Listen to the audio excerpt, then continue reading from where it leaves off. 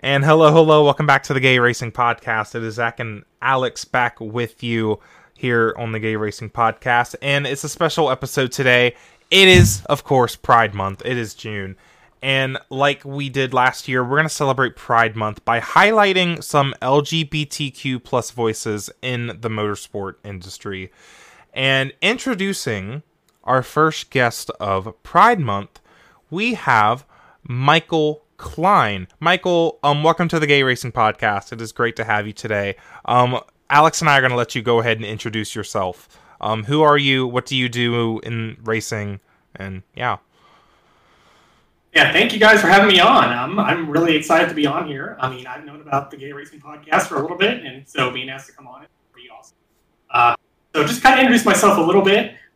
So basically, I'm a race car driver in several divisions. Mainly in midgets and sprint cars now, and I also compete in dirt late models and race street stock. Brayton Laster and his dad's team. We're trying to get some ARCA stuff going for this year. It's just going to depend on the funding, but we've already gotten a few great partners within the LGBTQ plus community that I'm really excited to share. And awesome. Things are looking pretty good right now. And I would say what my goals are going forward in the racing community. I eventually want to race in NASCAR, and I would also love to race in IMSA too at some point. Those are probably my two main goals, is to race in division. So definitely need to work more on getting the road course experience going. But I know they're pretty two lofty goals, but I'm all for trying to go for it. Awesome. Yeah. IMSA would be really cool. IMSA would be really cool. Yeah, it's good to hear that the ARCA stuff's going really well with your funding. But so we also want to ask you about like this time last year, you came out publicly on Twitter, and me and Alex wanted to ask you kind of what were, again, not the repercussions, but were there any kind of impacts from that? Because obviously the racing community, it's that we're definitely making a lot of progress, especially at like maybe the NASCAR level. But where you race in a few levels down, there might not be as much progress. So we just wanted to ask you, like, was there anything like negative or positive that kind of came out of coming out? It's really been a mix. It's mostly been positive. That's awesome. Which I'm very fortunate to have that.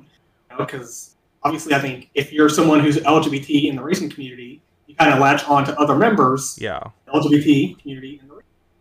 So, in a way, that's kind of helped, and it's also opened up so many different avenues for me within the LGBTQ plus community. It's just so incredible, and I'm so grateful that I can have this sort of impact on people. And I never thought I would ever amount to anything like that. It's just truly incredible to see. So for the most part, I would say it is positive. There have unfortunately been some negative repercussions. I'm not going to name them, but I did kind of lose a car owner relationship over this. Wow. Yeah. It started out okay. They acted supportive, and then as time went on, I guess they sort of started to grow tired of it, and they basically said, "I'm done with it." So that kind of ended that relationship right there. But it's like, fine, I don't need them. That's not somebody who I would want to drive for. Right, exactly. Exactly. If you can't have me on the team for who I am, then I will not drive for you. Simple as that. Yeah. Right. And you're asexual, right? Is that correct? Yeah. I consider myself, when I came out, I consider myself aero ace. Now I kind of lean more towards demi ace. I feel like it's kind of fluid a little bit. Right. Which is something I've learned. When I came out, I thought, okay, so I'm probably going to be aero ace for my whole life. But it's like, no, for me, it's fluid. For some people, I know it can just kind of be one. But some people, I know it changes. And I guess I'm one of the people. I'm kind of at the point where it's like, okay, I would be in a relationship with somebody if I really felt that. But I'm in no hurry to.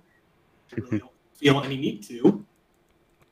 Yeah, what made you feel like last year was the time to come out? Was there anything that like was really like kind of like nagging on you? Were you wanting to come out for a long time, I guess is what I'm trying to ask?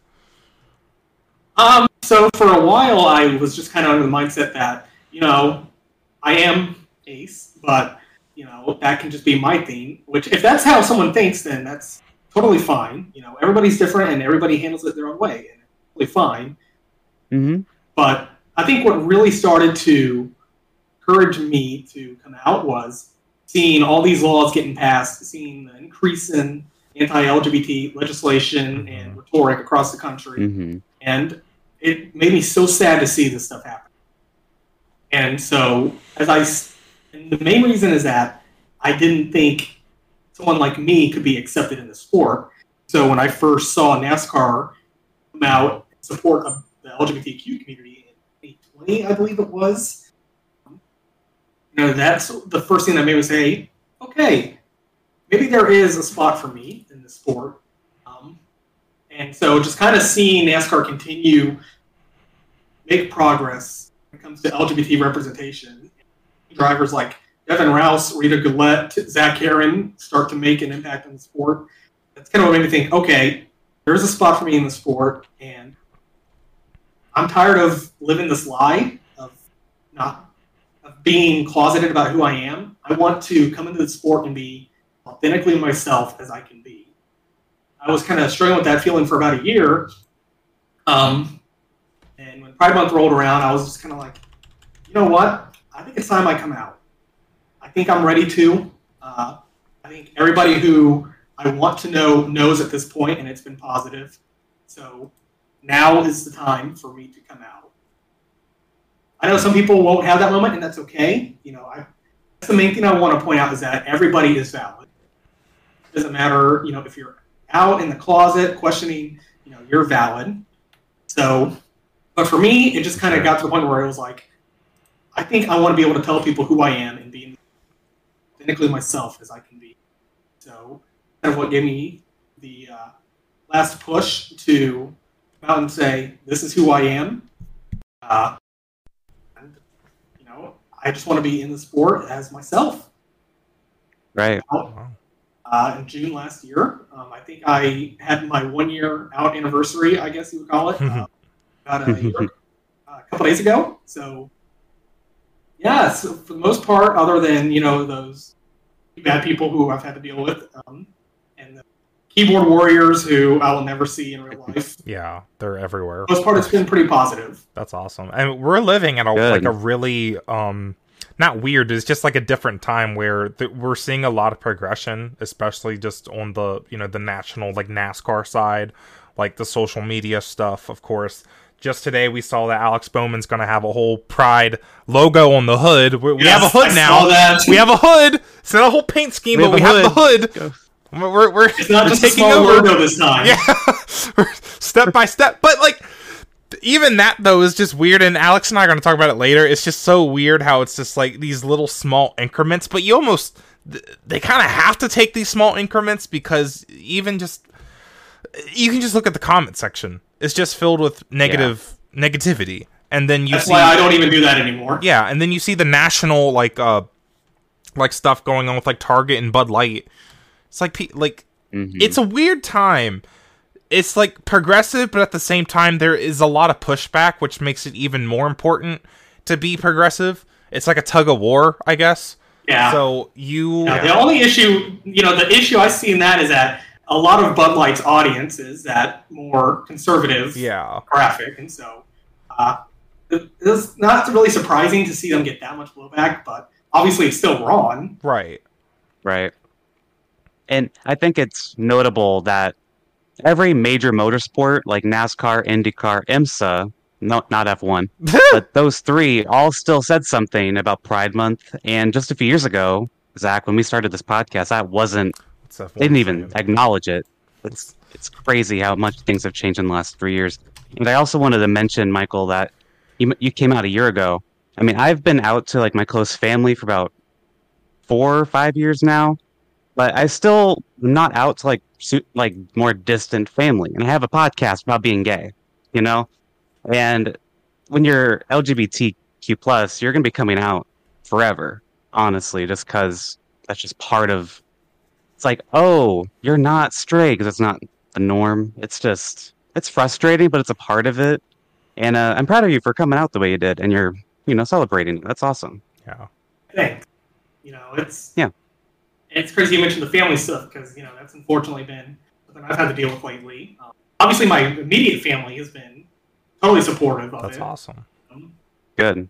That's what matters most, in my opinion. Yeah, and unfortunately, some more distant, not really distant, but sort of like cousins and stuff like that. There has been issues there. And unfortunately, we recently had to cut ties with some of them.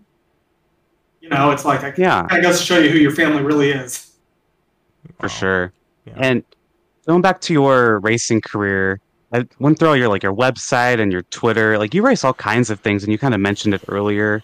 You've raced on karts, you've done midgets, late models. You mentioned you might do some ARCA, and you've done some USAC. My question is, what's been your favorite of everything you've raced? Like, what's your favorite Mario series Kart 8? or car or anything? Mario Kart 8. Yes. Oh, man, yeah.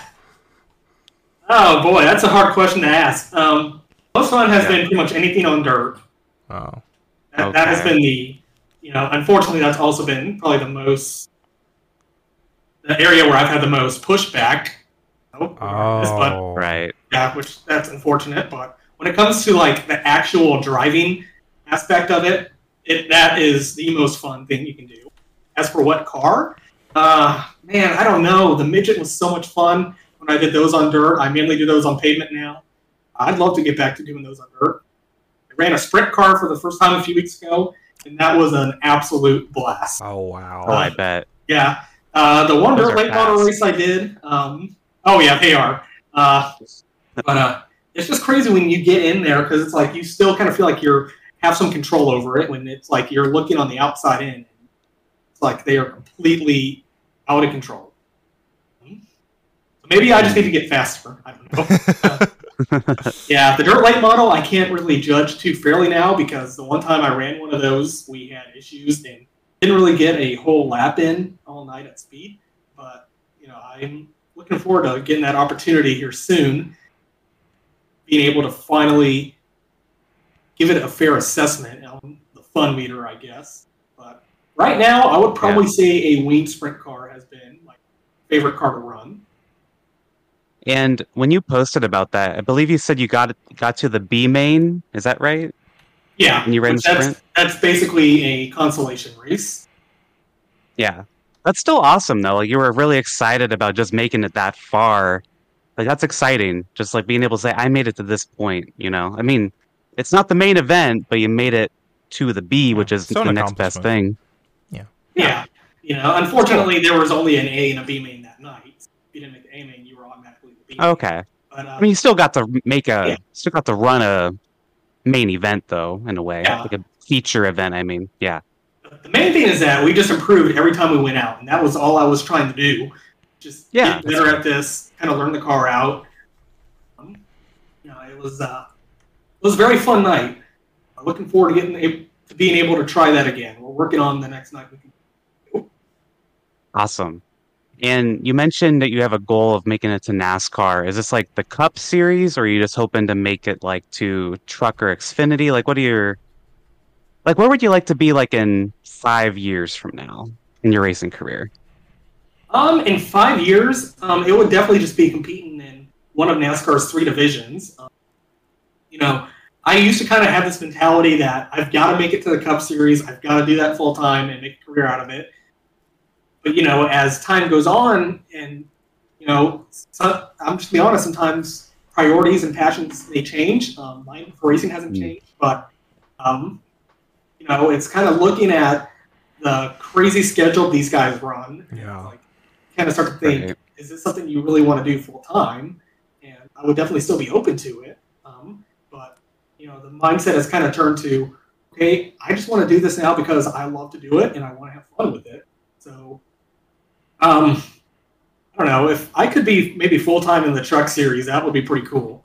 Yeah. A lot better of a schedule than... Yeah, I do like the schedule there a lot better because you're running 20-something races a year versus 40. Yeah, plenty of weeks off. I'd probably be the same, to be honest, because I hate the grind of just 9 months, no, barely any breaks. So, yeah, that's actually a really interesting perspective on that. I haven't really heard of that before, because most people are like, I want to make it to the Cup Series, period. But again, I mean, we've seen actual Cup drivers being like, this is hard. I want to go spend time with my family, right?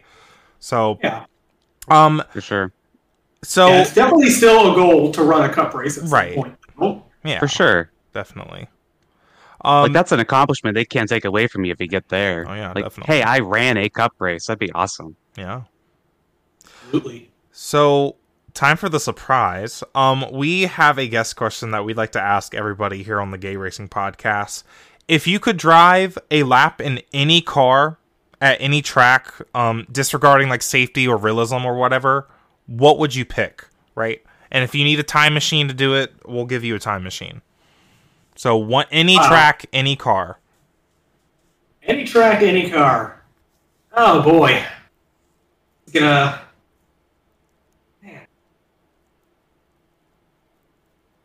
And I understand for some people who are more niche in their racing interests, it's like, I understand how that would be easier, but I kind of like it all. So this might be an interesting one for you, because you want to go to NASCAR, but you're also doing a ton of variety in dirt and pavement. I could give you a little what past answers we've gotten if you'd like. I'm sure. See if that would help me out any. All right. So Caleb Hoffman chose a Gen 4 Cup car at Daytona. Mike Jochum of Pit Lane Parlay chose a Corvette at Michigan, a 1960s Indy car at Spa, and a monster truck at Dover, which I found very that was so funny, humorous. Taylor Kitchen chose a Kia Soul at Texas and Kentucky. Yes. Hilarious. I forgot about that. That's still my I think that's my favorite. Answer. That's my favorite. Because every time I ask the question, I'm like, it doesn't have to be a race car. Yeah. And I'll give you one more. J.R. Hildebrand, the IndyCar driver, said 1973 Porsche Can-Am at Nordschleife. Ooh. Yeah. If that helps you at all. We have more, but... Okay, you know what? I think I have my answer now. Oh. All right. What you got? Okay. So anyone who knows me knows I am a giant weeb. Oh, God. Love anime. Love the whole culture. So I'm thinking... And of course, I love NASCAR too, and I love going back and watching some of the old footage. NASCAR at Suzuka. So I'm thinking I will pick a '96 Ford Thunderbird on the Suzuka circuit. That's a good answer. That's a good answer. Not the small circuit they ran. I want to run the full Suzuka Grand Prix circuit. Wow, that's a good answer. Nice. Yeah. That's one of my favorite answers. I would really love to run Rusty Wallace's Miller Lite car while I do. Wow. Oh, that'd be awesome too. I love that answer, Suzuka. That's a great one. That's good. Wow. Yeah. I've always wanted to go to Japan, so hey, there's my opportunity there. That's good. Yes. Wow. Love that. That's awesome, Michael. So, we're about to wrap up here. Where can the listeners find you on social media? You can find me at Michael Klein Racing on TikTok and Instagram, or at Michael Klein 10A. I had to do that one because Michael Klein Racing is already taken, apparently. Oh, Lord have mercy. What in the world? Yeah, it was probably my old account that got suspended because I was too young. And I'm not a big name, so they can't reinstate it. At Michael Klein 10A on Twitter. And we also have an Open Fender account set up. Basically, it's a fundraising platform for racers where anybody can donate any amount and get their name on our car. We also have a gift pack that we're sending out to anybody who donates a certain amount. So if anyone wants to be a part of our program, maybe help us run the ARCA race this year, you can head over to openfender.com and check out Michael Klein. Oh, that's really cool. I did not know about that. Oh, awesome. Cool. Are there any big races coming up for you, or just races at all that you want to also shout out? Yeah, so we're racing this Friday night at Grundy County Speedway. I'm not racing in it. I mean, I am racing that, but tonight I'm actually going to Circle City Raceway. I'm not racing in that one. I'm just going to go watch. Nice. But for my next race, it's Grundy County on Friday night. We're trying to run the ARCA race at Indianapolis Raceway Park on August 11th. we're still short of funding for that. Fortunately, we have picked up Indy Pride and Cruise. There we go. Awesome. We got our first Pride sponsor. Oh, that's so cool. Love that. That is so cool. Yep, and we've also got Mike Fuller Cruise Planners on board for that one too. We're still kind of short on that, so if there's any listeners out there who want to be a part of that program, please get this guy to IRP, please. It'll actually make me watch an ARCA race. Oh my gosh. That one's going to be a good one to watch anyway, because that track puts on a pretty good show. Love RFP. And it's going to be an East and National combo event. So there's going to be plenty of cars. Is it? That's going to be awesome. Good. Please, y'all, get him to IRP. Get him in that ARCA car, please. I am begging. That'd be so cool. Oh yeah. That's awesome. Well, Michael, it was great to have you on. You fit right in. Thank you for just your insight. We're really proud of you, obviously, for coming out. And we wish you the best of luck with your racing career. Thank you guys so much. And, I'm glad to finally be on this podcast, and I definitely wish you the best of luck with this, too. Awesome. Thank you. All right. Alex and I are going to take a break, and then we're going to be right back to talk about IndyCar at Detroit. Welcome back to the Gay Racing Podcast. It's time to talk about IndyCar at the Detroit Grand Prix, and it was different this year because it was at a brand new track that's actually in downtown Detroit. Remember, they used to race in Belle Isle, but this is the first time they did this new downtown circuit. And a lot of comparisons to the Nashville street circuit. Alex, what did you think about the track? Let's go ahead and talk about the track first. What did you think about it? Yeah, the track, I don't have any issue with it, honestly. Like, it's pretty rough. It's a very rough surface, and maybe that should be handled, but it's like... You sound like Formula One right now. I know, but it's just like... The track has a bump in it. I'm fine with it. Like, as long as it's not, like, a safety issue, like, it's fine. They'll handle it. But it is very similar to Nashville because of how tight it can be. But this is better than Nashville. This is better than both the Nashville races we've had. And I can't say that I miss Belle Isle. Belle Isle didn't have races that were as intense as this was. I liked Belle Isle, to be honest. I know a lot of people that actually lived in that area didn't like it because it closed off the park for so long. So this was like just better for everybody. I think the racing was definitely kind of better. What I saw yesterday was a classic IndyCar street race, right? There was contact, there was some mistakes, there was some wrecks, there was really good side-by-side racing, especially coming, I guess it was turn 3 and 4 or something, turn 3, like that hairpin off that long straightaway after the restarts. That was the star of the show. That's where all the passes, most of the passes were being made. Not all of them. We saw some passes. I think Will Power made a pass in what was not a passing zone, right? On a restart. I mean, IndyCar street racing is like NASCAR short track racing, or what NASCAR short track racing used to be, right? I said that like a while ago after like a St. Pete race. Quality. You don't see that in F1. I'll tell you what, because these Indy cars, they can make contact. They're not huge. They're not stupidly huge.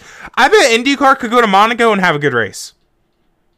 Oh yeah, I think so. At this, God, these cars are so fun to watch on street circuits, in my opinion.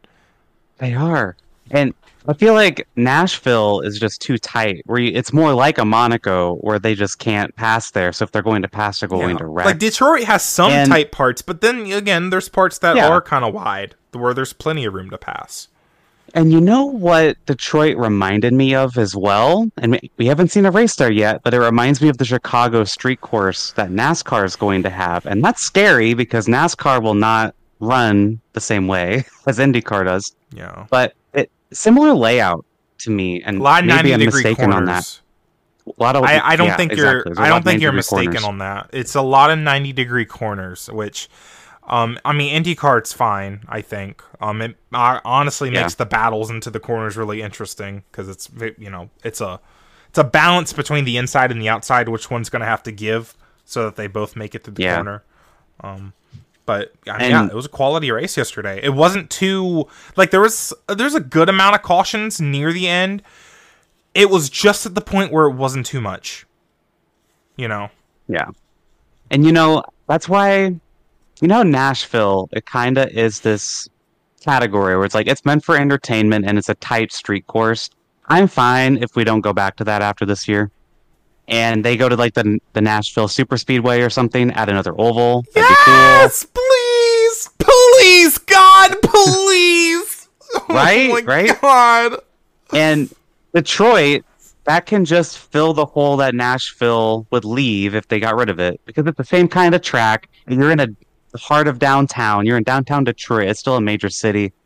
I'm fine with that. And you'd still be in Nashville at the Super Speedway. Yeah. The Motor City, dude. I mean, Nashville's important, but dude, who cares? Just go to the Super Speedway at this point. And with Detroit, now both Chevrolet and Honda both have their own big race weekends. And I think that's very nice for the manufacturers. Yeah, that's awesome. Yeah. And there's a really interesting feature about this track. The double-sided pit road first, like, ever. I don't think I've ever seen this in motorsports, ever. I don't recall.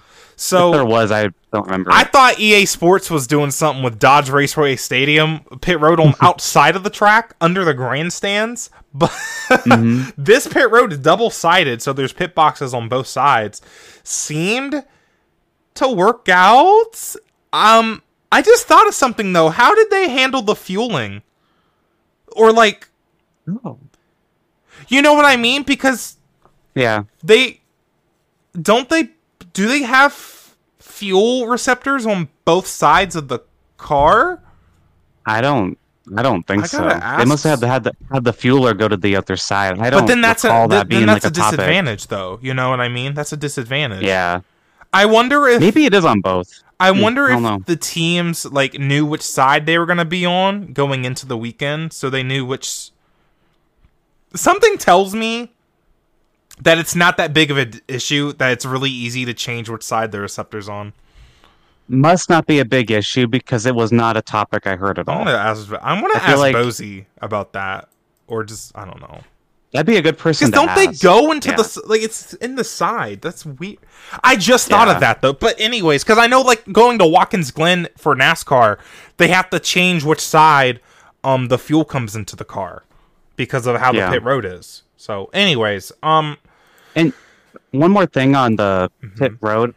I told you this before we recorded. I thought it was going to be like one group of cars have to exit on the left side of the track, and another group had to exit on the right, and it was going to be two separate pit lanes. But it's not that. It's just one giant pit road, and there's just like a blue line in the middle. And I thought that was actually a lot better than what I thought it was going to be. So it would have been, you would have had an unfair advantage, I think, if you were on the left, or whichever way the next corner went, would have had the advantage. So I'm glad it wasn't that. I'm like literally. Shall we talk about? I'm literally tweeting Bozy right now. You're tweeting Bozy. I'm literally asking him right now. Sorry, what's the next thing? So let's talk about the winner, Zach. Oh, big for you. You got your first fantasy points of the season. Points, not just one. You got 3. In style, Alex Palou. I picked the winner of the Detroit Grand Prix, Alex Palou, and dominant pole. He won the pole. It wasn't wire to wire. He did not have the lead the whole race. There were some moments where Will Power was in the lead, and honestly, Power was just his main kind of opponent the entire day, right? I mean, the McLarens were kind of up there. Roman Grosjean early in the race, we saw him kind of contending a little bit. Then, of course, he just fell back and had some issues and then literally ended in the wall. But, I mean, Alex Palou just put together a clean race. And a lot of other drivers, it wasn't as chaotic as we thought it was going to be, but a lot of other drivers could not say the same thing, right? I mean, Power had some issues. He got shuffled out on a restart because, contact with Dixon. So, I mean, qualifying on pole, having that track position lets you just kind of have a day like that. So. And, it wasn't without like a scare either because Palou, he missed a shift or something and his drive shaft almost went out. There was a scare. And that could have ended the race. And Zach, I think a few weeks ago, with your luck you've had this year, that probably would have been it for Palou in this race. But managed to hold on. So I'm happy for you. We take our fantasy seriously. We and do. I've been taking it so seriously. Like, I give you a lot of crap over this, but I'm really happy for you. Like, it's not fun to lose. It's not, but I needed that, and that's exactly what I needed. 3 points on the board. I just need a few more of these, and I'm in it, dude. Like, it's crazy. But we'll talk more about fantasy later. But that was awesome, and just, awesome to see Palou have a drive like that. There were some guys like Kyle Kirkwood. He was in that lap 1 incident, because of course, it's IndyCar. Well, didn't they wave off the start? They waved off the start because, it's IndyCar. Take a shot when they wave off the start. And then... they waved off the start because they weren't double file deep enough. Like, it was only the first 4 rows were 2x2.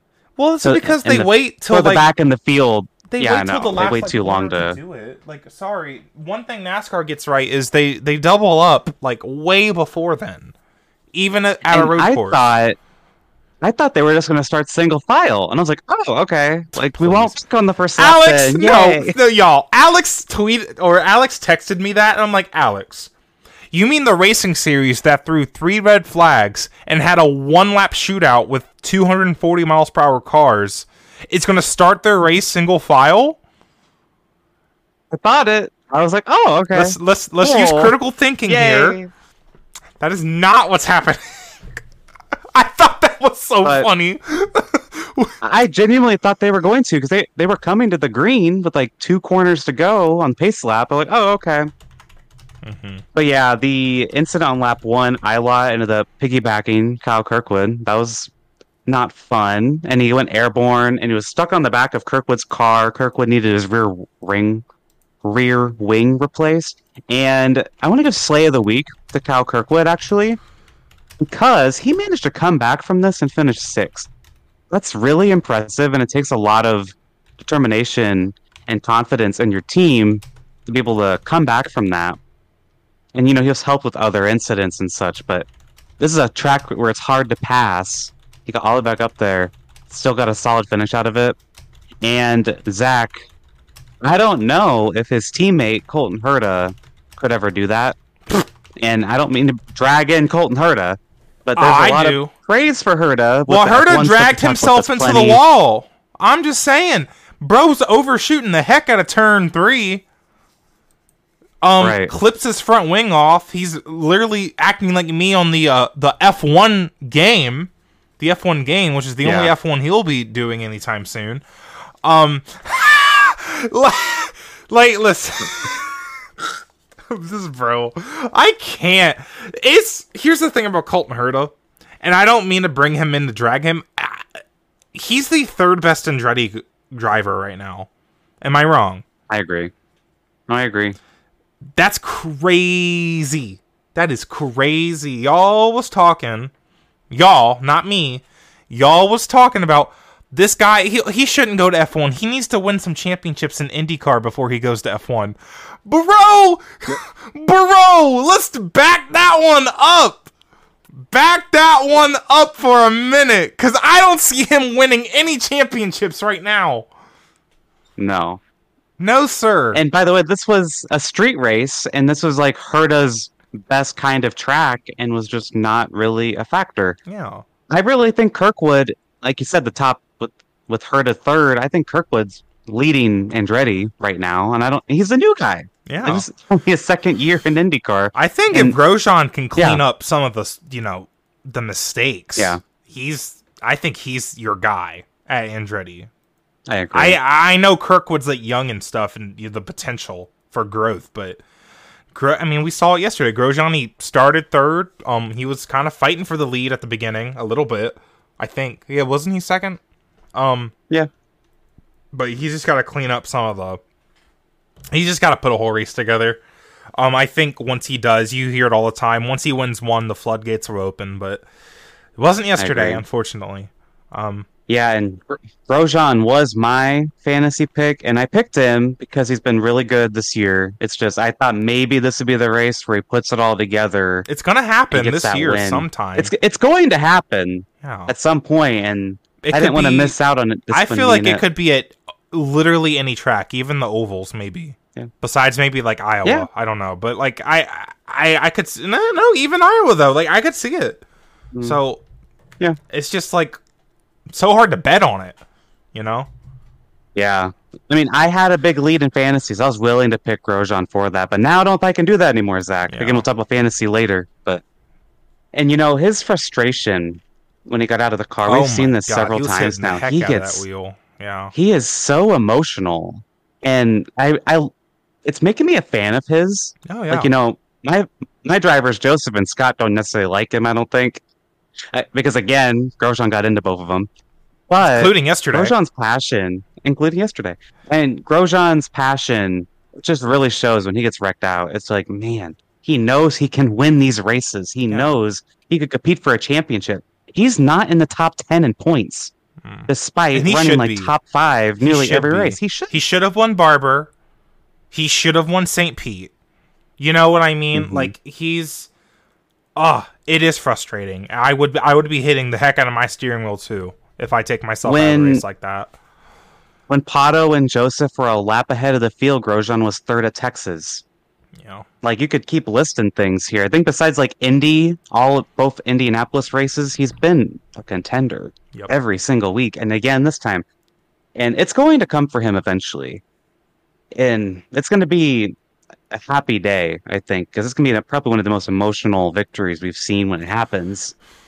It's just like, man, that'd be so good for the series, too, for Grosjean to win a race. I mean, seeing a former F1 driver kind of having success in the sport, I think...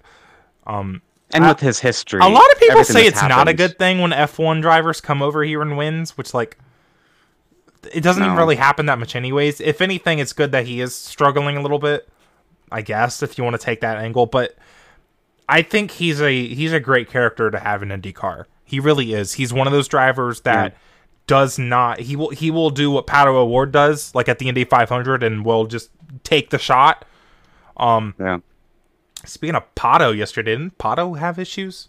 Is this even in the outline? Yeah, Pato. He is in the outline. Yeah. Pato. He had an issue coming out of the pits. Right. It was a weird, he like stalled or something. Situation. The car stalled. They had to push it back to the pit, and then he got back on track. He ends up passing Pelot to get his lap back. So he was back on the lead lap and everything. So if a yellow came back out, he was going to be in really good shape. And then trying to get around Santino Ferrucci. I think it was Ferrucci, Pato, and then it was Pelot. He was trying to get around Ferrucci, and he just crashes. Pato does. And that is 2 weeks in a row that Pato has another crash. So he goes from... competing with Pelot for the championship. He's now behind Joseph and Dixon in the points. He's 82 back. We'll talk about the points in a minute. But very uncharacteristic for Pato O'Ward. And we said that before. No, is it? It's not. This is not uncharacteristic of him. I think now, Zach, it's starting to become characteristic. No, I'm sorry. This is very characteristic of Pato O'Ward. This is like the 3rd or 4th time this has happened. Where does I want to look at his finishes because he did whatever he did at Long Beach, which was just an embarrassment. Just of his driving abilities because we know Pato O'Ward. He almost won Texas. Obviously, almost won the Indy 500. He should have won St. Pete. He still doesn't have a win this year. That's crazy. Nope. Several seconds. And then when he's then there's all these races he's just taken himself out. I don't remember how he did it in DGP, but this is very characteristic of him at this point. I feel like I'm watching 2021 where it's just like Joseph can't put together a string of good races, and like Grosjean or Herta's just wrecking themselves out. Scott Dixon's like there, but he's not like he's not as high enough as Alex Pelot. Right? Like, right. It's Pelot. Pelot's the only top-tier driver right now that's actually running, top-tier races week after week after week. And that's why he's leading the championship. Marcus Ericsson's, like, a little bit behind, right? He's kind of there, but, Pelot's winning all of these races. Yeah. So while we're talking about, let's talk about the points then. So Pelot's the points leader, and he has a whole race advantage over second place Marcus Ericsson, 51-point lead. You get 50 points for winning a race. Right. He has a 51-point gap over Ericsson. And then Joseph Newgarden is third, 70 back. No double points at Indy 500 this year. Of course. The year Joseph wins it. Yeah. Thanks, IndyCar. Thanks. I still think it's the right decision, by the way. I don't. Dixon is 79 back. Pato 82 back. That's huge blow. 2 in a row for Pato. Alexander Rossi's 97 back, and Scott McLaughlin 98 back. Yeah, Rossi's another one of those guys. They can't put races together. They just can't put races together.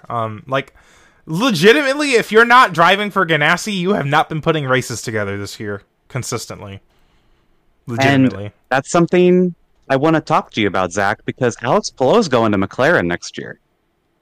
Uh-oh. Why would he do that? I still don't understand why Alex Palou's going to McLaren. Why would you are basically the next one in line after Scott Dixon to continue the Ganassi dominance in IndyCar. And you are going to abandon that and go to it's a strong team at McLaren, but it's not as established, I feel, compared to that Ganassi 10 car. I don't have an argument. I don't have an argument. I mean, you also have to, I think there's some F1 stuff, obviously, that kind of played a part. Yeah. I think it was a bigger picture thing, of course, and money. I mean, you know Zach Brown. He's got money. Chip Ganassi got some Justin Marks money still, I know, but it's probably a bigger picture thing that we just don't understand, I'm guessing. Because, I don't really have an argument outside of that. Because, I mean, Ganassi is arguably the best team in IndyCar right now. Yep. They're fast at the Speedway. So. They're fast. Look at the championship standings. 3 of the top 4. They've won 2 of the last. They won. Alex Palou's on a streak right now. Ericsson won earlier this year. Scott Dixon could win next race. Whenever he wants. Like, he's Scott Dixon. He's 4th in points. Like, yeah, he's fine. So. Scott Dixon 4th in points. What is it? Where have we heard this before? It's just the end. Scott Dixon is inevitable. Literally. So until he's mathematically out, you. So when you're a Ganassi driver and you move to any other team, it is very hard to not see that as a downgrade. Yep. So we'll just have to. McLaren though, at least he's not going to like Andretti or something. Right. Like, it's McLaren. Right. So, McLaren, they have fast drivers. They have fast cars, especially at the Speedway, right? Most of the time, everywhere else. I think they're driving... maybe Palou's what they need. Because Palou, if you look at all these guys that we've talked about that aren't putting races together, Palou has a championship. Award doesn't. Rossi Doesn't. So maybe that's the difference. Doesn't. Maybe, I don't know. Palou obviously knows how to put a season together, and he's doing it again. That's a great point. So that's a really good point, Zach. Maybe that's what McLaren needs to be able to compete with Ganassi. If you look at Pato and Pato and Rossi are obviously their stars, but they're very, they're not really championship material because they can't, they take themselves out of races, or I think. They make mistakes. They are championship material, but they just haven't been able to seal the deal yet. They both competed for championships. They just haven't been able to close it out yet. Yeah. And it's because of the consistency. Yeah. But from Palou's perspective, I just don't understand why he would do it unless, like you said, the F1 thing. And I think he is the F1 reserve driver for McLaren. Yeah, it's definitely the F1 stuff. That is definitely it. But... Alex Palou is, we talked about after the 500 probably how Joseph is like the guy in IndyCar, but it's actually Alex Palou. It's actually Alex Palou, dude. It is. Alex Palou is winning. Alex Palou will win the Indy 500 if VK doesn't get into him in the pits. Yeah, probably. And I struggle to disagree with that or argue against that. And I don't know. I feel like Palou is just the best guy out there, most consistent. He's always up front. I know he's quiet, but he has a whole race lead over Ericsson. I want to ask you, it's crazy. who's the guy, if we look at the top few in points, who's the guy that's going to challenge Palou? Oh, man. Call it right now. My heart wants to say Joseph, but I don't see that consistency there. Ericsson's consistent, but I don't know if he can get the wins. He's not better than Palou, I feel like Ericsson's not better than Palou. If it's any of these guys that we mentioned, it'd be Scott Dixon. Because he's Scott Dixon. He's Scott Dixon. Yeah. I could see it. But I think if I had to bet money on them, you know, Scott McLaughlin, man, he's not really putting races together, is he, either? Like, Penske's just catching themselves mid-pack too much. It's qualifying. I mean, they had good quali at Detroit, but a lot of time qualifying just really is not Penske's strong suit right now. I don't know. I mean, Joseph is at least in position, but we'll just have to see how this develops. Road America is the next race, isn't it, in a few weeks? Yep. That'll be good. Yep. Yeah. In Iowa, that'll be a good chance for Joseph specifically to gain points. Really, Penske, I feel like Penske and McLaren, actually, because, I mean, you know, Ganassi is fast at ovals, but McLaren and Penske have been the ones winning the races at ovals. So we're going to see them get some points back there. So we'll have to see. Let's see. Yeah, we talked about Will Power. NBC. So NBC, obviously the IndyCar broadcast was great as always. I think they did a decent job, just like kind of. Actually, I didn't even watch pre-race that much. They didn't really have much of a pre-race, but you know, just covering this new track. They had Hinch. They had Hinch do a little like a track tour, and he did a little joke with Canada because you could see Canada from like across the river or something. But they had a bit of a NASCAR moment where they kept talking about like celebrities that were at the track, and I've never heard of this person, Flava Flav. Who is this? I saw them yesterday with the Will Power shirt. It felt much like you know what it reminded me of? It reminded me almost of like Chase Elliott in the Dawsonville pool room stuff, where they kept talking about this driver, and then that one driver went to win the race. I'm like, rigged. That's why I had the feeling that Will Power was going to win this race. Yeah. Because like it just felt too likely. They would have the paid actor of Flava Flav, who literally was AI created yesterday for this IndyCar race so that Will Power could win it. He's a rapper who was popular 20 years ago. 20 years ago? Shut up! Get out! Kevin Lee is hanging with my man Flava Flav. You know, Kevin Lee was having the time of his life. Oh, he was. I love that for him. Oh, he was. God. That was so funny. It was a bit much, like you said. The Dawsonville pool room, it was the same kind of vibe. Yeah, wasn't like, it? Oh my god, I get it. Because it wasn't just once they went to him. They went to him multiple times. Here's the thing. Like 6 times. Was that the only celebrity at the race? That's what I'm trying to... That's what I'm kind of feeling. They couldn't talk about anybody else? No one else was there? Really? Yeah. I don't know. That's one of NBC's only flaws, is that sometimes they just really go in on like a celebrity, or like they have a porter based somewhere else. It's like they go all in on that. It's like, okay, let's tone it down a little bit. I think it's fine pre-race, but man, shut up. Yeah. Shut up. Yeah. It was cute. It was cute that he's a big Will Power fan, apparently, and they interviewed Will like, oh, apparently he's a big fan of mine. Like, that was cute. Yeah. But it was a bit much. He said he was going to get Will Power to one of his shows, didn't he? Maybe Will can play the drums. He's going to get Will Power to one of his shows. It'd be fun. One more thing on IndyCar, and then we'll move on. Felix Rosenqvist and Alexander Rossi got together at the end of the race. Yeah. And this was spicy. Rossi was asked about it and said, we'll discuss it internally. And I don't know. Is there trouble over at McLaren? We talked about it with Palou going over. Is that what they need? They were racing really clean, and then they weren't. Mm-hmm. Was that on a restart? I don't remember. Was that on a restart? It was just like I think it was the last restart. Okay. And I think it was like a couple laps after the restart, but they were still like bunched together. Okay. Yeah, and what? Rossi finishes 5th, Rosenqvist 3rd. So they didn't ruin each other's days over it, but yeah, it was a bit I remember Lee saying that this is not how teammates race or something. Yeah. And Rosenquist, they're going to talk about it internally. I mean, yeah, I guess. Rossi's used to, having issues with teammates, so he should be a professional at this by now. So, he'll probably be fine. I mean, I think, they got bigger fish to fry than this little issue. I mean, it was probably just a genuine mistake. But I don't know. know. But my thought was Rosenquist is really fighting for a career, and because Zach Brown says, "Oh yeah, we might run another car full time next year when they bring in Pillow." Please just and that tease would push out Rosenquist again. Tease him more, Zach Brown. Jesus Christ!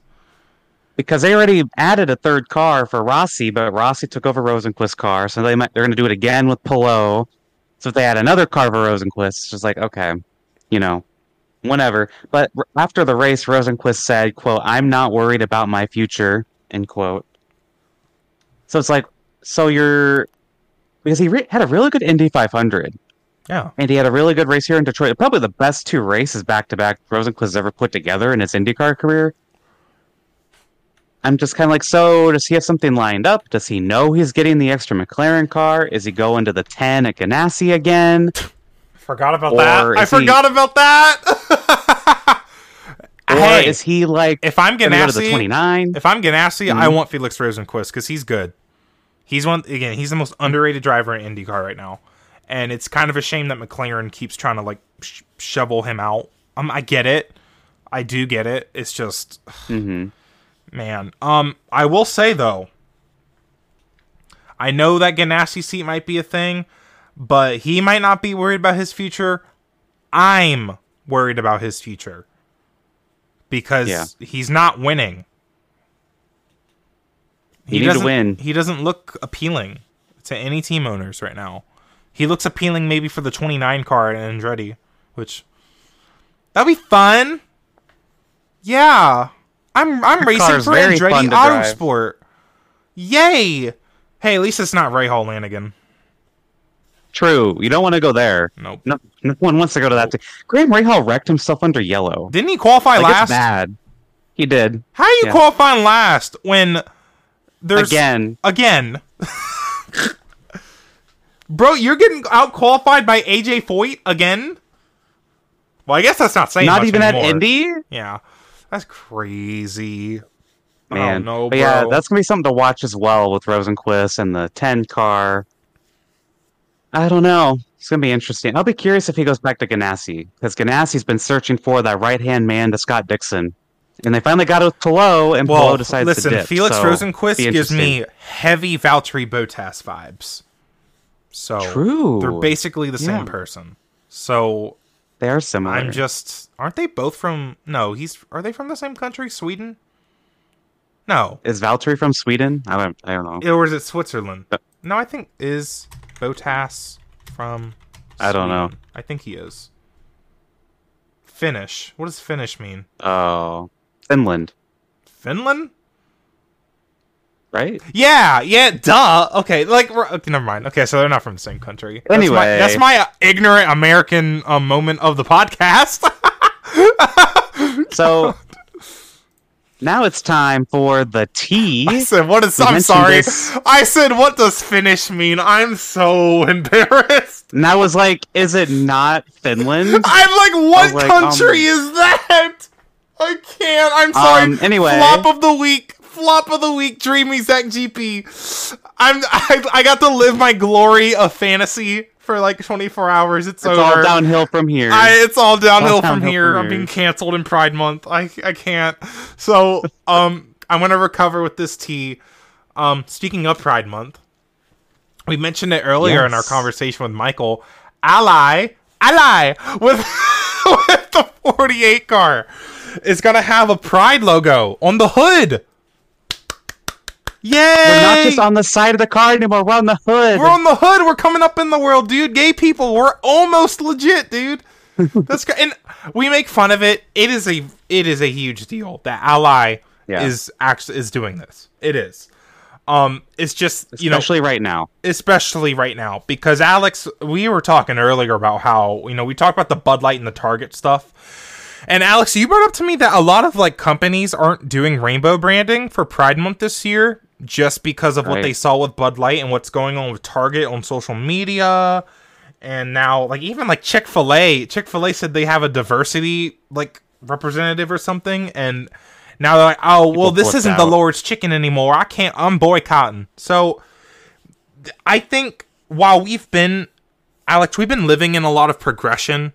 I'd say like in the 2020s here, we're also, again, seeing a lot of pushback. So for Ally to give up their normal kind of branding and promote Pride with the Progress flag, which is like the Pride flag, but also has like the trans colors in that triangle, and then also the brown and the black colors for the LGBTQ plus people of color. That takes courage at this point. Honestly, it does take courage for companies to do this, because I mean, if you check Twitter, you can check Twitter right now, see people saying the F slur in the comments of Ally. You see people I saw this thing on Instagram where it's like, Alex Bowman must be gay. His girlfriend disappeared, or not disappeared, sorry, but he suddenly didn't have a girlfriend anymore a few years ago. And have you heard the way he talks? And now he has a rainbow on his car. Homophobia is very well much alive. So I'm proud of Ally kind of doing this, because that's the whole point of Pride, right? We are proud of who we are, despite the fact that people want to make us not be proud of who we are, I guess. And I want to say, I hope Alex Bowman, they're in California, but they're in Northern California. I hope Alex Bowman has a okay weekend, because he's probably going to get a lot of hate for this, and it's probably not his choice for this to be on his car. And that's not to say he's against it or he's for it, but, I'm sure he's going to get a lot of comments about this when it's not even his choice, it's his sponsors. And, he does get comments like that, and, you and I have joked about it. Right. But it's not like I think everyone's gay. Yeah, we're all including gay. You. Including you, actually. Oh, you did not. Bro just called me gay on the podcast, bro. On the Gay Racing Podcast? The Gay Racing Podcast? Just because I'm on the Gay Racing Podcast does not mean I'm gay. Okay, gay. Bitch. Oh. Wow. But no, for real.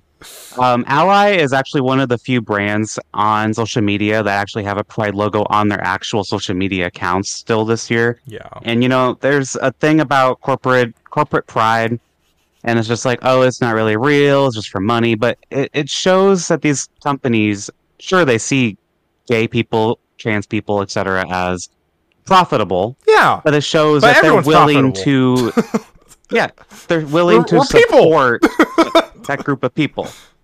And that's notable, and it's definitely a big tone shift this year compared to last year. A huge tone shift. Not as prevalent. This is, I mean, in this country right now, and then you look at the government. Everything the government's doing. This is the most challenged, I think, LGBTQ plus is this decade, I guess, 2020. Like, it was at a pretty good point, like a little bit after 2020, especially in racing. I mean, we started this podcast in 2020. There was nothing, no Pride NASCAR at all, nothing, zero. We have a Pride sponsor on a car. Yep, that is huge. That is monumental. And we're talking, we just talked with an LGBTQ plus race car driver. Like, it's, so I don't have anything else to say. I'm just, right. It's going to be, unfortunately, it's just, I feel like it's just going to be a fight. But that's the whole thing about Pride. It started as a fight, Yep. So, unfortunately. Yeah, and specifically, if you're trans, hearts are with you, because like you're getting the brunt of all this across the country right now. Yeah. Yeah, be proud of who you are, but don't stop fighting. To move on from that, so FedEx is close to extending with Joe Gibbs Wait, Racing, according to the Sports Business Journal. FedEx? I haven't seen Yeah. them. I haven't seen them lately. Because, Sports Clips was on the car last week and the week before. And maybe even the week before that. Who's FedEx? Yeah, they have not been on the car. Who is They FedEx? haven't been on the car. I think they were on the car last for Darlington, and I think they were on the car for Daytona. I feel like there's maybe one other race. Talladega. Well, remember, much. Denny on the podcast said Talladega. he wants FedEx on the car at the super speedways so that people know that it's him, which I thought was really interesting. I don't know if you heard that. I'm gonna check Jayski actually. Yeah, how many times has FedEx been on? Because I mean, it's weird. We always talked about how FedEx and M&M's with Kyle Busch were always like these last like full season sponsors. Well, obviously, M&M's is gone. We still got Ally. But then FedEx definitely. This is a story to follow. I mean, heck, we see what a lack of funding can do. If Kyle Busch can lose a ride over no funding, yeah, we're gonna talk about Denny Hamlin. We're gonna talk. And around this time, a year ago, is when Kyle Busch was saying, "Go ask Joe Gibbs about his contract extension." Denny Hamlin and FedEx contracts end at the end of this year. Oh, but I feel like it's a lot more likely that he re-signs than Kyle Busch. But the Kyle Busch, it seemed like that was impossible to not happen. You never know. You really never know. You don't. They ran FedEx at Daytona, Vegas. Oh my God! Daytona, Vegas, Bristol, Talladega, Dover, Kansas, Darlington. Okay, 7. But there was like so many in the beginning of the season was not FedEx. That was weird. So 7 of, I guess, 14 races. Ooh, only half? Half. Yahoo for the They used to All-Star do race. every single.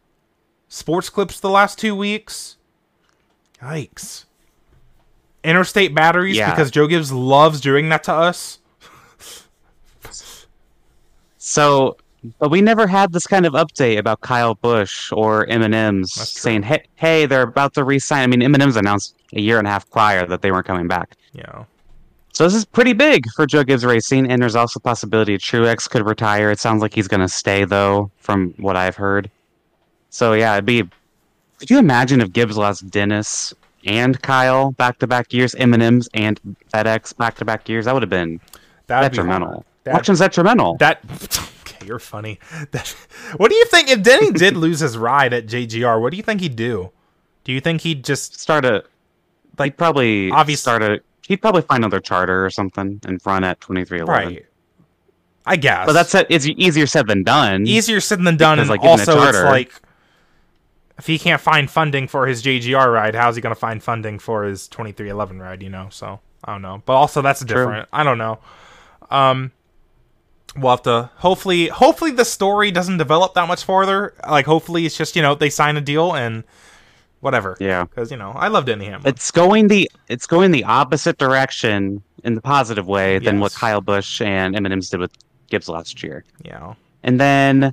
next thing, this is after the Coca-Cola 600, the 14 car, Stewart-Haas Racing 14 car. This is funny, bro. They had one of the largest penalties in NASCAR history went down to the 14 car, 120 points, 25 playoff points, and the crew chief suspended for 6 weeks. They ran a counterfeit underwing modified duct. Don't ask us, we're gay. I don't know what the hell that is. They apparently ran a counterfeit part, and apparently this helps create more downforce. They did all that, this huge penalty, and they finished 20th. And how are you gonna cheat and not be fast? Very funny. How are you gonna cheat and be slow? If you're gonna cheat, dude. How are you gonna get one of the largest penalties in history and finish 20th? That's my question. Bro is like, does he have negative points? He might. I want to check. I think he was around 16th in points. So he's probably like 30th. No now, way. actually. No, he was not. There's no way the 14 car was 16th in points. Let me check. I think around there. I feel like he's been running so bad this year. Well, he's 31st in points right now. He has 175 points. Okay.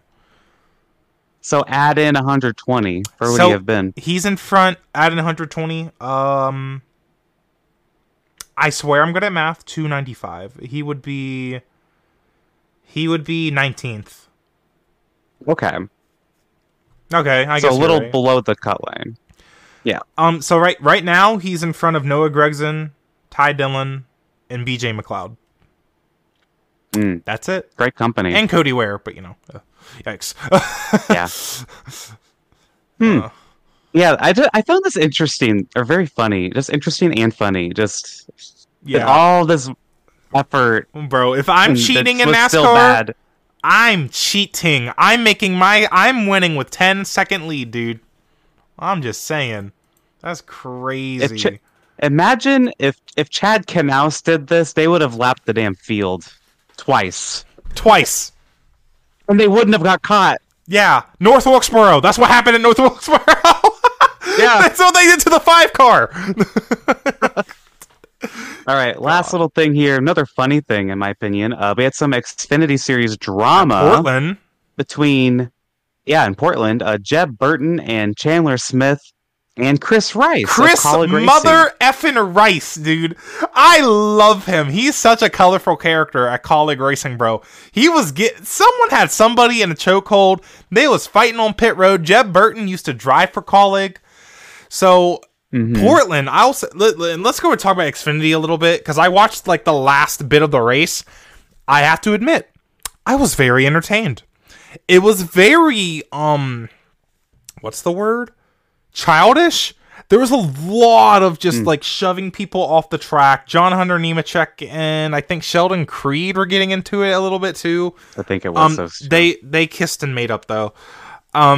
Not literally. Aww, Pride Month. Happy Pride. But I just found it really funny.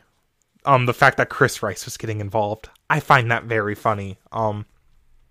And did you see the picture where Matt Colleague's standing with his hands on his hips in the background? He looks very blurry. Shut up! I'm looking it up right now.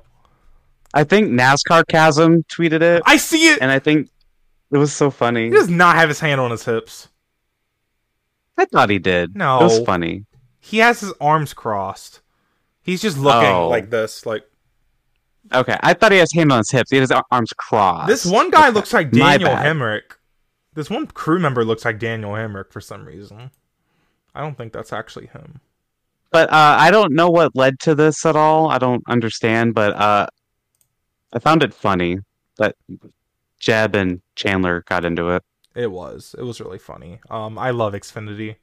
I was entertained. It wasn't too stupid. And then Cole Custer got his first win of the year actually, and it was his first win since Cup Series at Kentucky. That's 2020, and it like resonated with me because my dad's favorite driver before he passed like a few years ago basically was Cole Custer. He loved watching him in Xfinity in that 00 car. He always cared about what he was doing. So, cool for me to see him get a win. And I hope he keeps doing good in Xfinity. He's been having a decent season. So yeah, that's cool. It was a good race though. It was surprisingly a good race. So, but cool. We'll go ahead and take a break, and then we're going to talk about NASCAR at Gateway, and then make our fantasy picks for Sonoma. All right, welcome back to the Gay Racing Podcast. Let's go ahead and talk about NASCAR at Gateway for, what was it called? The Enjoy Illinois 300 something? Sure was. Not that we would have known, because we were watching IndyCar, and then to my surprise, I guess I wasn't surprised. I turned from IndyCar to the NASCAR race, and they only have 6 laps complete, and I'm like, no, that's legit. Sounds about right. Apparently they had a lightning delay. And it was just a frustrating race all around. At least the racing itself was pretty decent from what I saw, but oh my god, they just had so many issues. Apparently the lightning delay, the weather in general, I don't know if that had something to do with the Wi-Fi going down at the track. That was the main kind of issue of the day, Alex. And we kind of saw the result of that on the broadcast a little bit.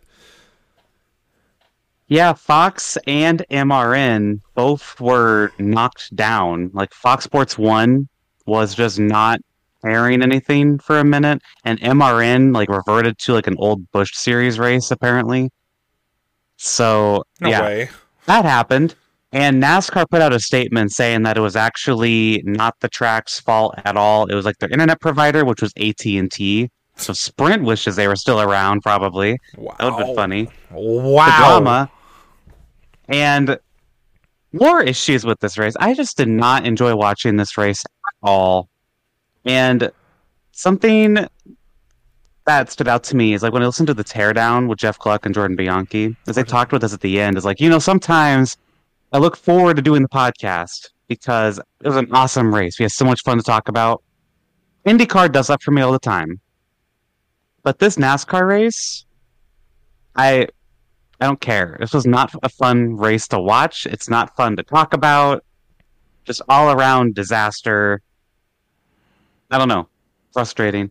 And to top it all off, Fox had probably the worst television booth ever in history, in professional sports history.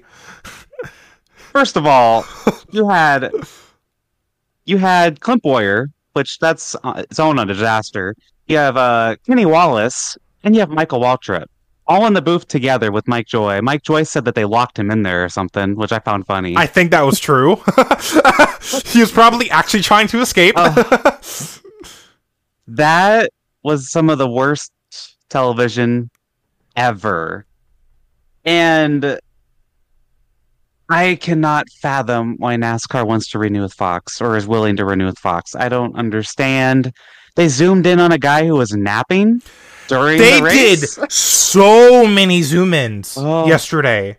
More than usual. On kids. More than usual. On just random people. Just like on the infield. Bro, that's so weird. Someone was napping? Wait. So that really... Why would you renew with somebody that's showing people napping at your race? I tweeted. I just got that. Wait. Like, it was under yellow, right? They zoom in on some older guy just laying there taking a nap. And it's just like, if I'm NASCAR, I do not want I'm not happy about my television provider showing, my TV partner, showing someone napping at my event. Like, that's an awful look. And they're going to renew with them. I don't get it. I don't understand. Like, that is... Oh my gosh. And they've done this before. Thank God NBC is coming back after Sonoma. There's a week break after Sonoma. One more race with Fox. Who's going to be in the booth at Sonoma? Did they say? Jamie McMurray. Happy Pride Month! Happy Pride Month! We get Jamie Mack in the booth. Wow! That'll be good. It'll be good. I worry, though, because it's another race where there's not stage cautions for Sonoma. And, Jamie will follow it pretty good, but Boyer's going to be lost. And, Coda, they had a lot of incidents. Boyer's going to be Fox ain't going to... They ain't going to know how to follow all the strategy. I might put on MRN. I've been suggested to do that a couple times now. You sound like one of them old people that say, I always just mute the broadcast and put on MRN because I hate Darrell Waltrip. Darrell Waltrip's so annoying. Lord have mercy. And then I record the race and then I go back and watch it later and skip through all the commercials. You sound like one of them people right now. Well, it's hard not to be at this point because Fox is just awful. Flop of the week, Fox Sports. Again, they probably have a record of flop of the weeks, but this might be their worst broadcast yet. And that says a lot. That's crazy. The bar is not even on the floor. It's buried underground. Like, what? Like, again, this race was just unwatchable. Some things out of NASCAR's control, some of it in Fox's control. You know what it was, though? When the internet went out, they couldn't have Larry anymore because he was back in Charlotte. So that's why the broadcast was horrible. Larry was texting them.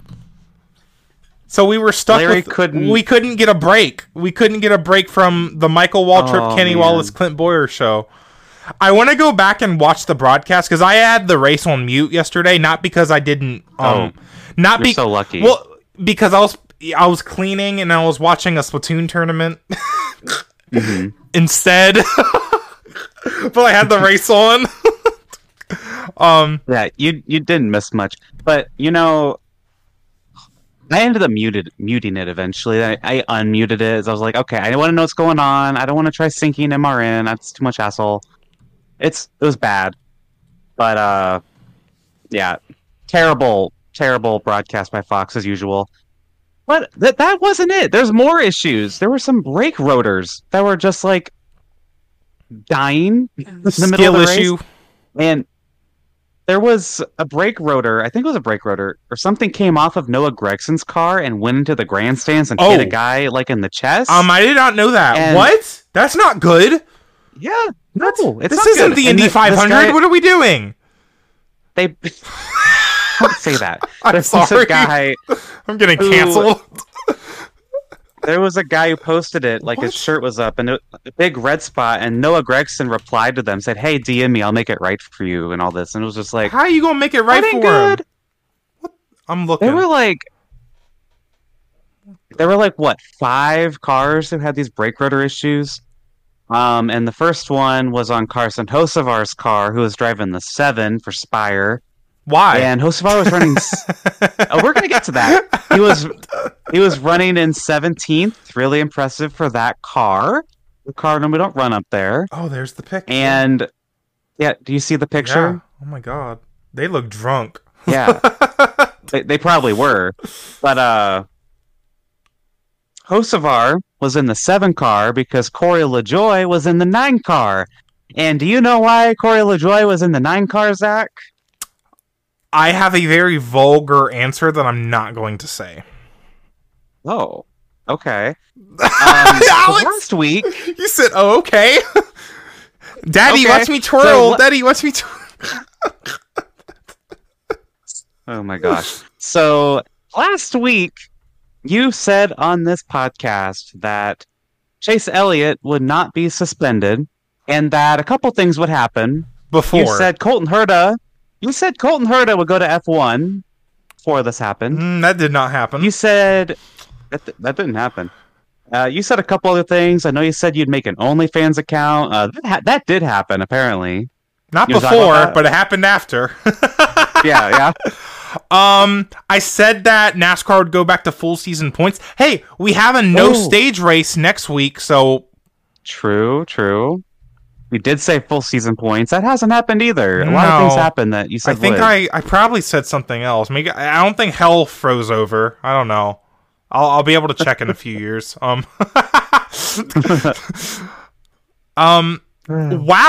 they did it. Yeah, wow. They were consistent. They did it. That's good. Yeah. Here's the problem. Surprised. Now we got Austin we have Austin Dillon saying that Austin Cindric right hooked him yesterday, and that he should be suspended. I think we're having a bit of a conflict in terms of the culture of what NASCAR is versus let's actually police our racing. You know, which you should do. Yeah. You shouldn't be able to just turn a guy into the outside wall at 190 miles per hour. You penalize that 10 out of 10 times. I don't know, man. It's a slippery slope. I saw Cassie on Twitter. Cassie, our friend Cassie, she said that it's a slippery slope once guys are trying to get other people suspended just because they got wrecked. I don't know, but for them to actually suspend Chase Elliott, I mean, go back to all of the things about... What are the ratings going to look like, Alex? Oh, I bet the ratings are going to suck. Not because of the lightning delay, but because Chase Elliott wasn't there. Mm-hmm. Oh, no. What are we going to do? I guess we can't suspend Chase Elliott again. That's just crazy to me, though. There's a video that shows the Cindric Dillon incident, and it's clear that Austin Dillon tried clearing himself off of Austin Cindric's front bumper. Like, come on, what are we doing? Yeah, like that. We're gonna go down a slippery slope here that where NASCAR won't be able to do this, and they need to keep up doing what they're doing with these kind of incidents, because what Chase Elliott did was unacceptable, and so is what Bubba Wallace did last year at Vegas. Both are unacceptable. You can't do that. But now, if you get wrecked, these guys are going to start whining to NASCAR, being like, "Oh, he wrecked me on purpose. Go suspend him." It's like, no. Like, it at least shows that, they set an example with Chase. Another example. They set an example with Bubba. They really set an example with Chase. Because if Chase Elliott can get suspended, your ass can get suspended. So, right. I said a few weeks ago, though, if you want these drivers to change their behaviors, hashtag park their ass.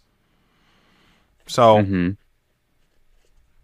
yeah, I don't think they're gonna suspend Austin Cindric unless there's something in the data. No, they're not. Shows it. The Wi-Fi was down. There's no data. There is no data. I think literally though, I saw that on Twitter. There's no SMT data from yesterday. Remember the crew chiefs? The crew chiefs couldn't give. Some of the crew chiefs were like, I don't know what to give you. I don't have my data right now.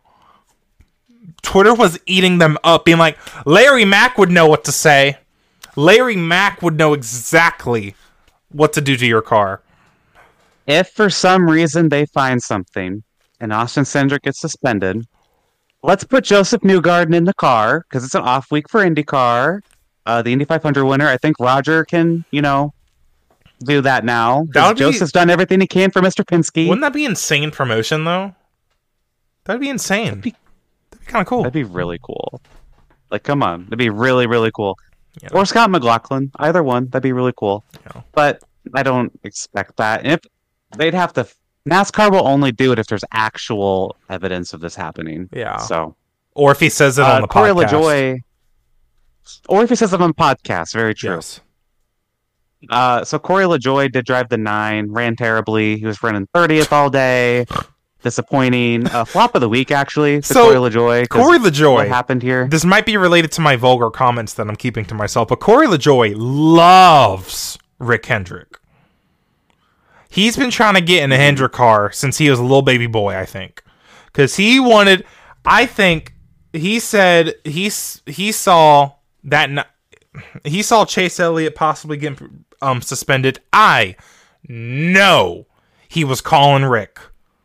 I know. I'm pretty sure after he saw Chase wreck Denny in the car, he was asking Rick Hendrick if he could drive that thing next week. And then to see him get in this 9 car and not do good at all, to get outdone by Josh Berry. Yikes. Well, he was getting outrun by Carson Hocevar. Yikes. Until Hocevar had his issue. Yikes. In the 7, in his car. Listen, not good. Here's the thing about Corey LaJoie. Worst case scenario for Corey LaJoie. Corey LaJoie, in one moment in his entire career, convinced me that he's extraordinary. That he's just not another human driving a race car. That was Atlanta last year. That's the only time Corey LaJoie has ever done anything. Or actually, okay, earlier this year at California, when he was having a good run. That was the second time he ever did anything that caught my attention. I think it was a little weird. I won't say it's weird. You want to give these guys chances. I get it. I think that was cool that Hendrick did that. Give him a chance and a faster equipment, but did not look good. When Josh Berry can hop in that car and get second at Richmond after only a few races. I don't know how he did. What was his first race? Vegas.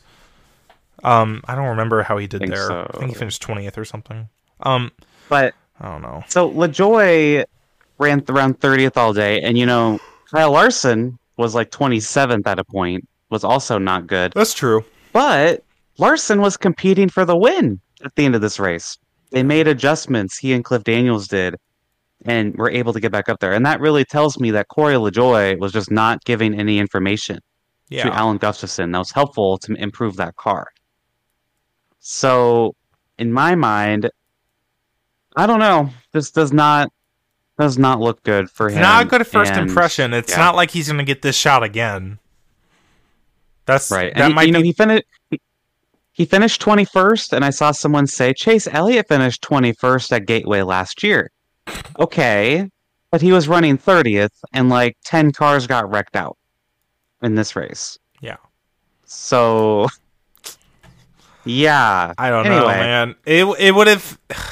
We could have seen a better first impression from him, but he's never going to get this opportunity again, I don't think, in the Hendrick car.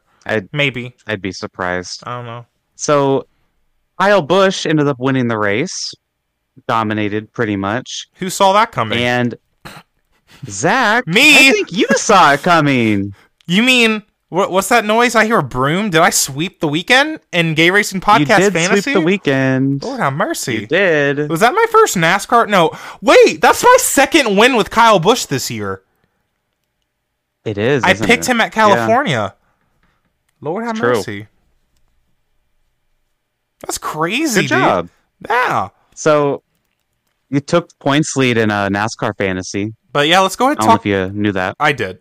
But Kyle Busch though, not, we've seen Kyle Busch win races where he's just kind of there stalking in the top 5, then he's kind of the closer and wins it, but very literally exact same as Alex Palou in IndyCar. Started on pole, didn't look back.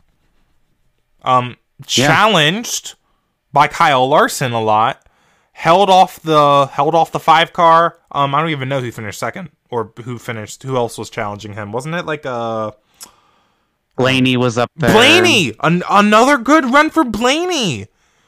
Yep. He's the new points leader, by the way. Ryan Blaney is. Well, yeah, because Ross Chastain was nowhere to be found yesterday. Yep. I wonder what's going on with Ross. I think he's backed down the aggression a little bit, and now he just sucks. And that's what happened last year. Yeah. He backed off a bit and he stopped running as good. Interesting. But yeah, so Kyle Busch and Ryan Blaney, again, we talked about, it was all Hendrick and Gibbs. You can't leave out Kyle Busch. I picked him at Gateway because he finished really good there last year. He is a driver that will get a good result no matter what it feels like, no matter how, no matter what you think about his car, but the RCR gave him a great car yesterday, won the race. Blaney seems like the best Ford, maybe the only good Ford, which is interesting to me. Did RFK do much yesterday? Because they were the only Fords really. Wow. Keselowski was awful. That's unusual for him this year. They've normally been doing really good. I mean, Logano I think finished 3rd, but that was they did some fun strategy stuff over there. I did see Logano up there. Yeah. But yeah, Kyle Busch joined William Byron as the only other 3-time winner this year. That's a lot of playoff points. It's going to be big later in the season. Hamlin was up there. Hamlin was second. Hamlin finished second. Denny was up there. It was Busch, Hamlin, Logano, Larson, Truex, the top 5. Interesting. Yep. Yeah. Not much else to say about this race. Yeah, I mean, I be honest, I didn't pay attention to it that much. But the last few restarts were good. I will say I did not like that caution for, was it Greg Galding in the 15, who got stalled right at the entry of pit road. That was really annoying. I think NASCAR, they will literally never do this. I think NASCAR needs to develop or bring back, they used to have these quickie cautions where they would throw the caution, but if it was really quick cleanup, they would open pit road only once. Everyone comes down on it, not just lap cars or lead lap cars or whatever. I would like to see that, but maybe even a bit different version of it where it's just it's literally just 2 laps of pacing just to get this one thing out of the way and then you go back racing. Yeah. Maybe even make it a single file restart. Legitimately, they will never do this. They won't do Chase that. Elliott will get suspended before they do this. Chase Elliott will get suspended again before they do this. They're never going to do that. But it would be really nice because seeing, because they were finally getting racing after a restart and it was pretty good. And seeing it, seeing a caution come out because the 36th place guy is stalled on the track. Come on. This is NASCAR. Frustrating. This is a professional sport. We have to think of something better than just re-rack the field again. But that's what they want, so it's never going to change. Yeah. Yep. Side note, Chase Elliott, to kind of go back to that, Hendrick kept his name on the car, which I found kind of gross. I can't with these guys. I can't with these guys. He never put out a statement. The only thing Chase Elliott has said is come meet me at a Napa store near the racetrack. He had an appearance scheduled and he still did it. That's the only weird. thing he said. That's weird. Isn't that awkward? Yeah. That's so And awkward. compare this to what Bubba Wallace went through after Vegas. He put out a statement like reflecting on what happened and that he won't do it again. Oh, I already know. 2311 took off Bubba Wallace's name from the car. It was just night and day difference. I know those comments were like, how- "Oh, Chase, you're so mature. We can't wait to see you back in the car. NASCAR did you wrong. You admitted to your mistake. You should be in the car at Gateway." That's what they said. Yeah. Probably. Very frustrating, and the double standard is just ridiculous. Yep. Yeah, not a fan of how that was handled as well. And Hendrick Motorsports keeping his name on the car, that's really cringe. I think that And by should the not way, be allowed. Spire kept LaJoy's name on the car too. So it's like this shouldn't they be need to allowed. mandate this. They need to mandate They need it. to It should mandate be, unless it's literally a day of change, the driver's name is on the car. That should just be, it should be kind of like the car number where it's just for like official identification purposes, I think. Honestly. Yeah. Because like, why is Corey LaJoy's name on a car and Corey LaJoy's in the race, but he's not in the car that has his name on it? That is stupid. So stupid. Yeah. It's just ridiculous. Yeah. I just wanted to point that out really quick, that I did not care for that from Hendrick or Chase Elliott. It'll be interesting to see what he says to media this week, Chase, if anything. Jeff Gluck made it sound like on his podcast that Chase won't say much of anything. He's not. He's going to be like, you know what? We're ready to go win at Sonoma with this Napa Auto Parts number 9 team. That's what he's going to say. There you go. Spoiler alert. So. Yep. So, fantasy. Shall we talk about fantasy? I'm sure Zach's happy to talk about fantasy. I'm happy. I'm not back in the game, but I'm not eliminated in IndyCar. I'm only 8. No, wait, I can't do math. Yeah, 8 points back. I'm 8 points back from Alex, so I just need a few more wins and I'm back in it. And then I don't think, has this ever happened in podcast fantasy history where someone picked the winners like in the same weekend? I think it has, but it's been a while. I don't recall when the last time was. Yeah, I feel like it was either me. It might have been you, actually. I think it might have been me if it's happened before. I don't remember when it was. But in IndyCar, it is now 11-3, and you and I were talking that if you're going to win this championship in IndyCar, you're going to have to really turn it around at the Detroit, and you did. You're on a really good start here because we only have 11 races left, and if you didn't get a win but you beat me rest of the races, all you could do is tie me. Yeah. So, yeah, you're on a really good streak, or a lot of momentum going into the summer months here. And NASCAR is at Sonoma. You had Kyle Busch. I had Bell, who finished 11th, had a bad race with Bell. Yeah. Sonoma. How are you feeling about Sonoma? You're about to find out how I'm feeling about it, actually. Oh. Yeah. Okay. I'm excited for it. I always like going to Sonoma in June. I'm typing out my pick as we speak. But, yeah, I like it. It's one of my favorite road courses to drive, like on NASCAR video games, and should be a decent race. Hopefully, we can kind of see strategy play out. Yeah, I have my answer typed out. Are you ready? Yeah, I'm ready. All right, 3, 2, 1. Okay, we both picked Kyle Larson. Yeah. That's kind of obvious. Okay. Do you need a moment to look at anything? I have my next 2 picks already picked out. Perfect. So let me look up something. So I have my 2 picks. I just don't know which one to pick first. That could matter. It could.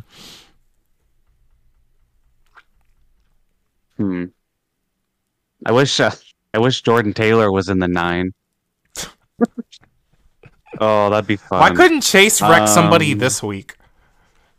Right. Then we have Jordan Taylor. Chase, next time in Le Mans. He's probably out in Le Mans. Actually, yeah, true.